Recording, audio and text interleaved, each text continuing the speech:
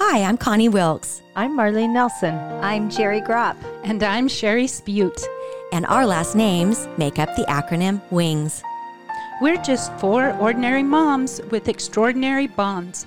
The Lord gathers us all under His wings as a hen gathers her chicks, and we hope to offer a place to gather for our friends, family, and all who wish to join us.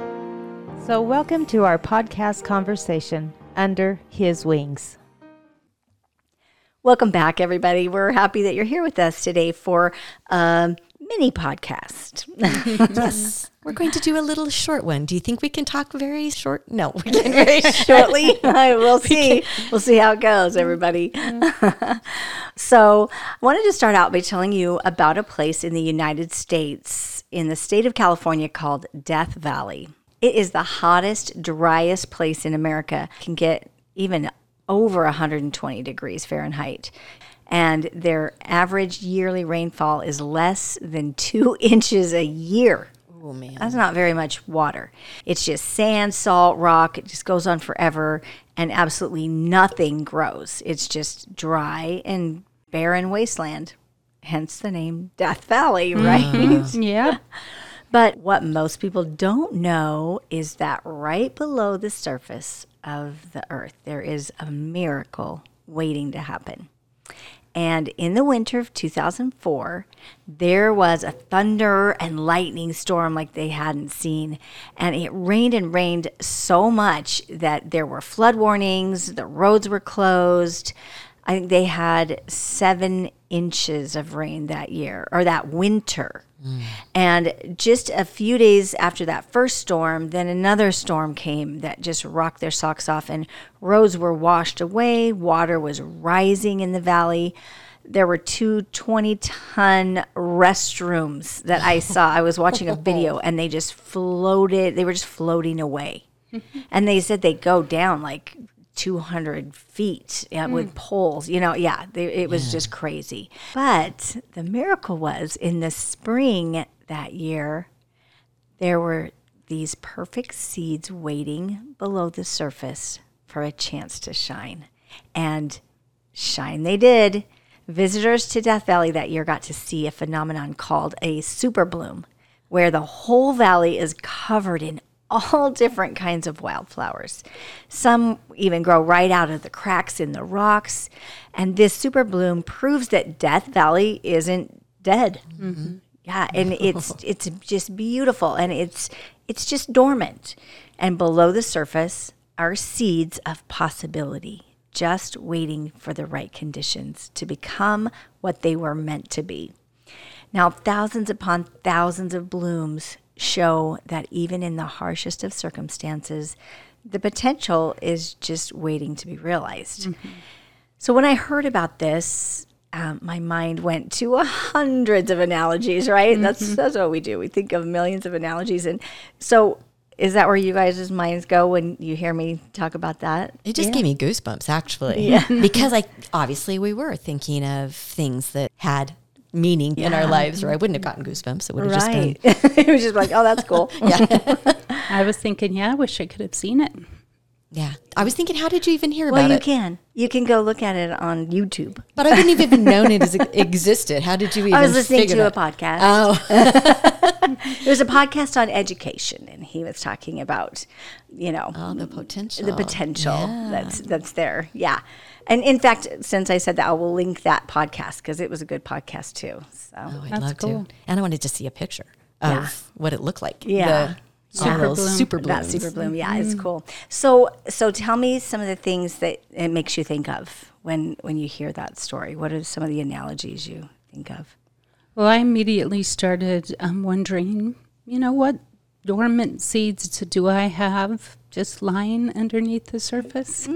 That maybe, with some nourishment of rain from the Savior could possibly bloom into beautiful flowers. Oh, I love time. That. I don't know. And then my next thought was kind of how it's been some stormy experiences in life, some real thunderstorms, hard times that have helped to bring out beautiful moments, and helped me to grow into the person that the Lord needs me to be today. Of course, I'm still a very, very long way. I'm more like maybe a little seedling instead of a flower in full bloom, but I think you're a beautiful I think flower. so too. Cher. but yeah, I mean, there really are so many analogies, right? When we think about that. They are. And, that's why stories are so powerful. So is it any wonder that Christ used parables to teach so many different principles? And his words were always, for those that have ears to hear, let them hear, right? Because he didn't usually explain his parables. He just usually told them, and then everybody draws their own conclusions. And there's tons of conclusions. So today we wanted to just talk about some different, really just 3 parables, our favorites. Not even our favorites, because all of them are our favorites. Exactly. But just 3. Yeah, I really love a good story. It's fun to listen to, and I think it is a very powerful teacher, because when you're listening to a story, you tend to let your guard down a little bit, right? And you just kind of sit back and enjoy it, and then all of a sudden the Spirit can start teaching you or helping you apply it. And I think it's amazing how the Savior was able to teach such important principles without being preachy or without that in-your-face type approach, especially with the Pharisees who were always trying to trip him up. Right. And it's amazing how you can hear a story or that parable, and the Spirit customizes it to your need and to your life and your circumstances, and it can change over time. I just thought about the reason that some of the Pharisees and Sadducees had such a hard time was because they're listening to the story, but I think their consciences are definitely feeling the guilt because they're getting, they're understanding it. Yeah. I think you're right. I think the Spirit was even working with them. Yeah, exactly. It's amazing. Yeah. So one of my favorite parables, and it's very well known, is the prodigal son. And I don't know why it's one of my favorites. Maybe because I can relate to so many different parts of it. And maybe it's because I have so many prodigal sons myself, in my own life, that I'm just standing and waiting and watching and hoping for their return. And so most of you are probably familiar with this parable, so I'm just going to do a really quick recap. There's a man that had 2 sons, and the younger son demanded his inheritance while his father was still alive. And the father relented, and so this son took his father's money to a far-off land and, we're told, wasted it on riotous living. And I've thought about that and how difficult that must have been, because at that time, they lived in family clans. So he was the younger son. He would have got a third of his father's inheritance. That would have been a lot of land, a lot of animals, right? Yeah. A lot of money. And so to take that and liquidate it so that you could then go off into a far-off land, it probably hurt even more than just the father and mother, right? Yeah. Extended family as well. Anyway, in time, a famine came into the land, and the rebellious son found himself penniless. He was broke, and he was actually feeding swine to survive, which in his culture would have been about the most demeaning job you could do. Because, pigs were considered unclean, so they weren't even allowed or supposed to touch them at the time.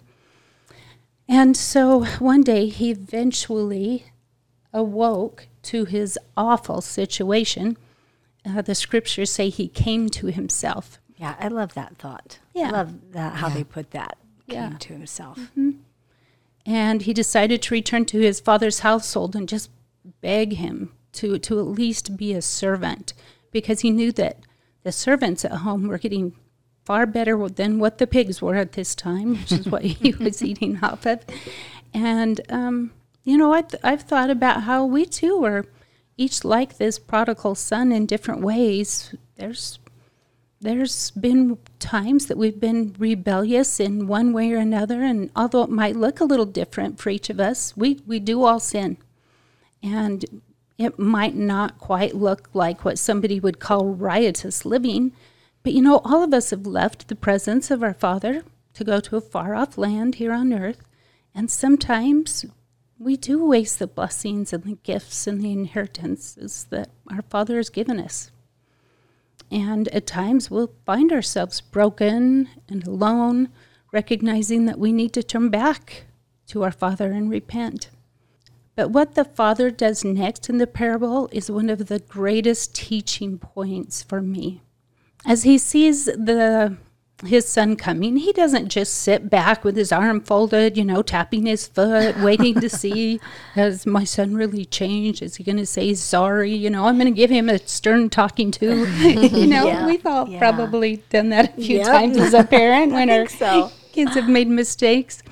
In Luke 15:20, we read how the father saw him from a great way off and ran to him and hugged him and kissed him. And as soon as the son starts to profess his unworthiness to his father and says, please just, let me be your servant. I'm not worthy anymore. And instead, the father, he asks his servants to go get his best robe, ring, and shoes and to place them on the son. I love that. And you know what, like you said, I love that he ran to him. But I think one of the neat things is he saw him from afar off. So you think, was he looking every single day, every hour, watching for that son to come home? Watching, waiting. Thoughts. Yes. And then to just take off running when, a lot of the Middle Eastern men, that would have been considered undignified. Right. Because they like to carry themselves, in a very dignified manner. Yeah. So to pick up the hem of your robe and take off running, that says how much the father loved his son. Yeah. Kind of had a thought when you said he was there waiting and watching. And I know I've always heard that too, but then just now the Spirit kind of said, but he might have been busy, but then the prompting came to him to go look. Mm-hmm. And I think, he's probably going about what he needed to do, but he was in tune enough to hear the Spirit say, go to your front door and look out. Do you think? Possibly. Well, yeah, of course. Because you're right. He couldn't have just been sitting there all day long. All day long. Yeah. Right. Yeah, I love that, Connie. And then to give him his best robe. Right. And ring and that and means shoes. he had to have had those ready because they would have had to fit him, shoes and so maybe they always were there waiting for him, and I don't know. I just thought about that too. Yeah. I don't know. But it is one way that the father was declaring to the rest of the family clan that this son is to be forgiven. He's not going to be disowned. He's not going to be cast out, because the tradition of the time would have had the rest of the family do just that. Right. And I just love that. That Christ was all about breaking tradition. Yeah. Wasn't he? Yeah. And to know that our Father in heaven, no matter what we've done, he will always welcome us home and celebrate our return, just as this Father did. He'll always have a robe and a ring and shoes ready for us and be willing to kill the fatted calf and have a celebration. He is even willing to bless us with all that he has. And so I have to ask myself, shouldn't we also extend that same mercy and grace to our loved ones who may have wandered for a time? Yeah. Absolutely. It's a great lesson as a parent. Yeah. Yeah. And so we have one character left in this parable, and that is the oldest son. And so I have a question for you guys. What do you learn from the older son in this parable? Well, all of us know that older son was kind of ticked off because he'd been, stayed with his father. He worked every day. I got thinking about when you say he's worked every day, his load was now doubled because the son was gone. And I think, how often do we get burdened because somebody's choices really not just affect us, but really physically, emotionally, mentally, financially affect us. Right. Negatively affect us. In a family. Yes. And I think that's everybody. Exactly. All of us have that, I just hear Mason telling me it's not my day. I'm like, do the dishes. It's not my day. Well, soon you're going to be the only one here, and every day is going to be your day. Yeah. So, but yeah, I think that we can all learn a lesson from that father who put his arms around that son and told him how much he loved him and how everything that he had was still that son's. And he was grateful for him, but his brother was back, and that was reason to rejoice. Yeah. And so one more thing. Did you have anything, Connie? Because one thing I was thinking about, though, I think it was Michael Wilcox who talked about this in a podcast from Come Follow Me, that often we kind of side with the brother because we understand, like, how he feels, and you kind of feel a little bit like you want to say, yeah, I get it. I'm feeling a little bit sad for that brother. And then Michael Wilcox, and only the way he can say it, he says, it's because we all think we're that brother. And we're not. No. We are all the prodigal son. Wow. And how grateful we are for a Heavenly Father who loves us and welcomes us back and runs to us and gives us all those things that are fitted, like you said, just for us. Yeah. Beautiful. Beautiful. And that we have an older brother who celebrates our return.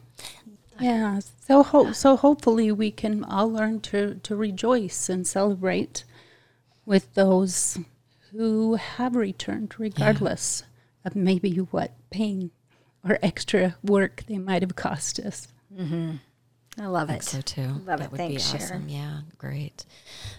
So, thank you. I liked that. I thought I needed that. I didn't realize that we're all the prodigal. Sometimes I think that I would be the other side, but you're right. The only reason I would think and relate to the other brothers because I would think, I've been here. I've been doing this and this and this. And yeah. I've been cleaning all day long. What have you been doing? You've been playing golf, haven't you? Yeah, it's a natural man tendency. For sure.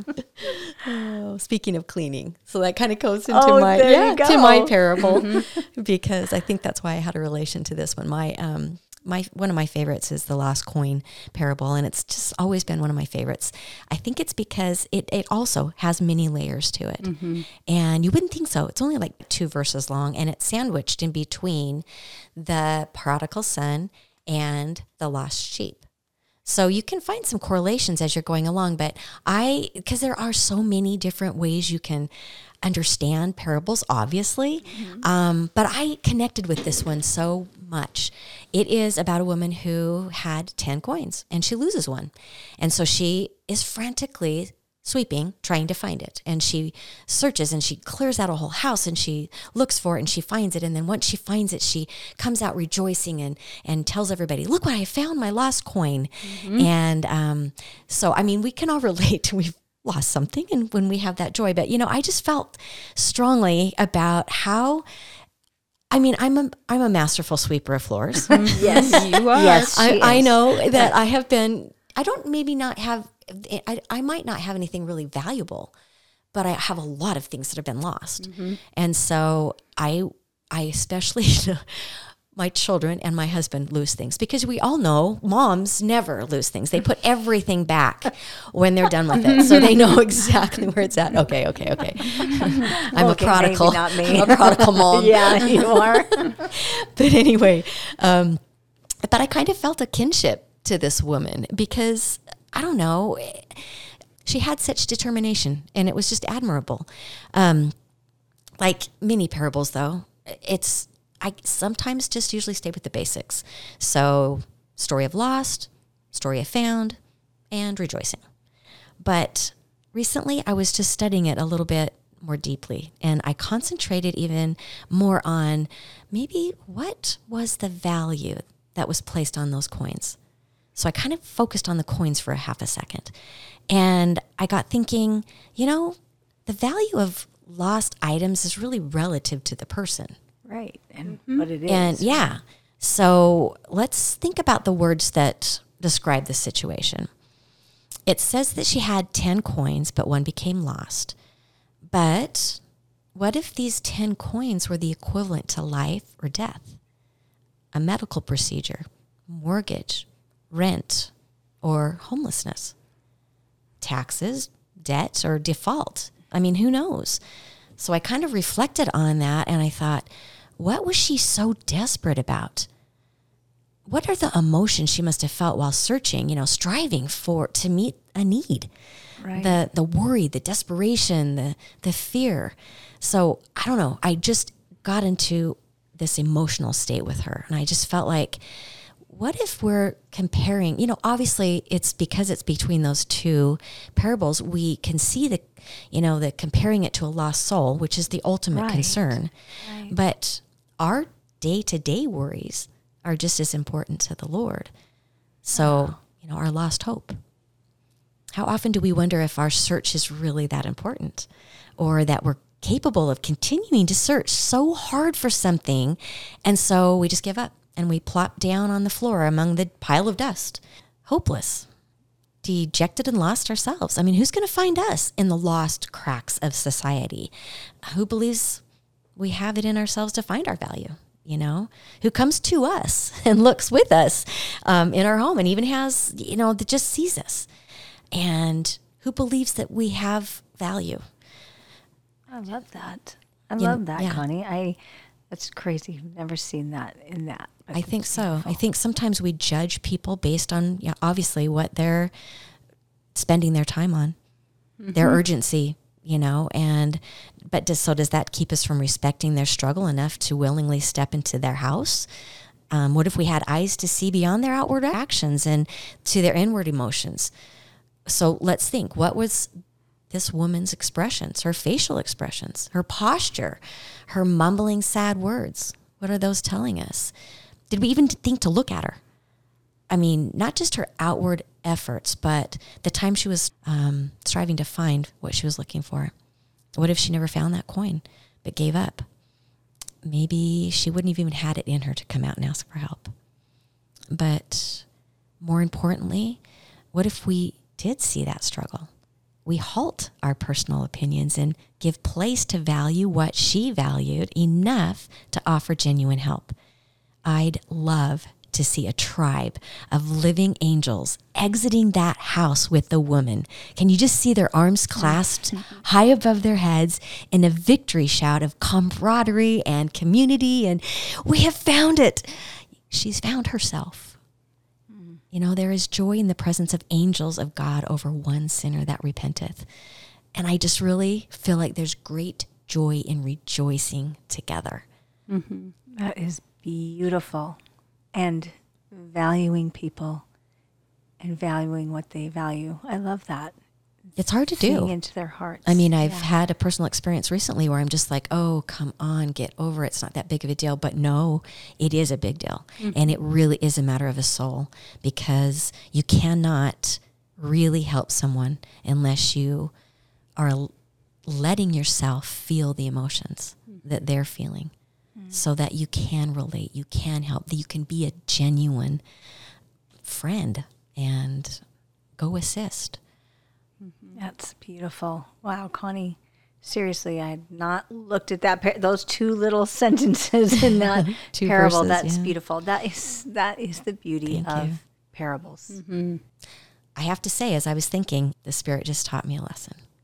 And so I can't say any of this was my own correlation to things. And that's how it is, isn't it? Mm-hmm. And that's the beauty behind the parables of Jesus. I think they're just like an onion, and they have so many layers, and if we keep peeling, we eventually find ourselves weeping. Mm-hmm. Yeah.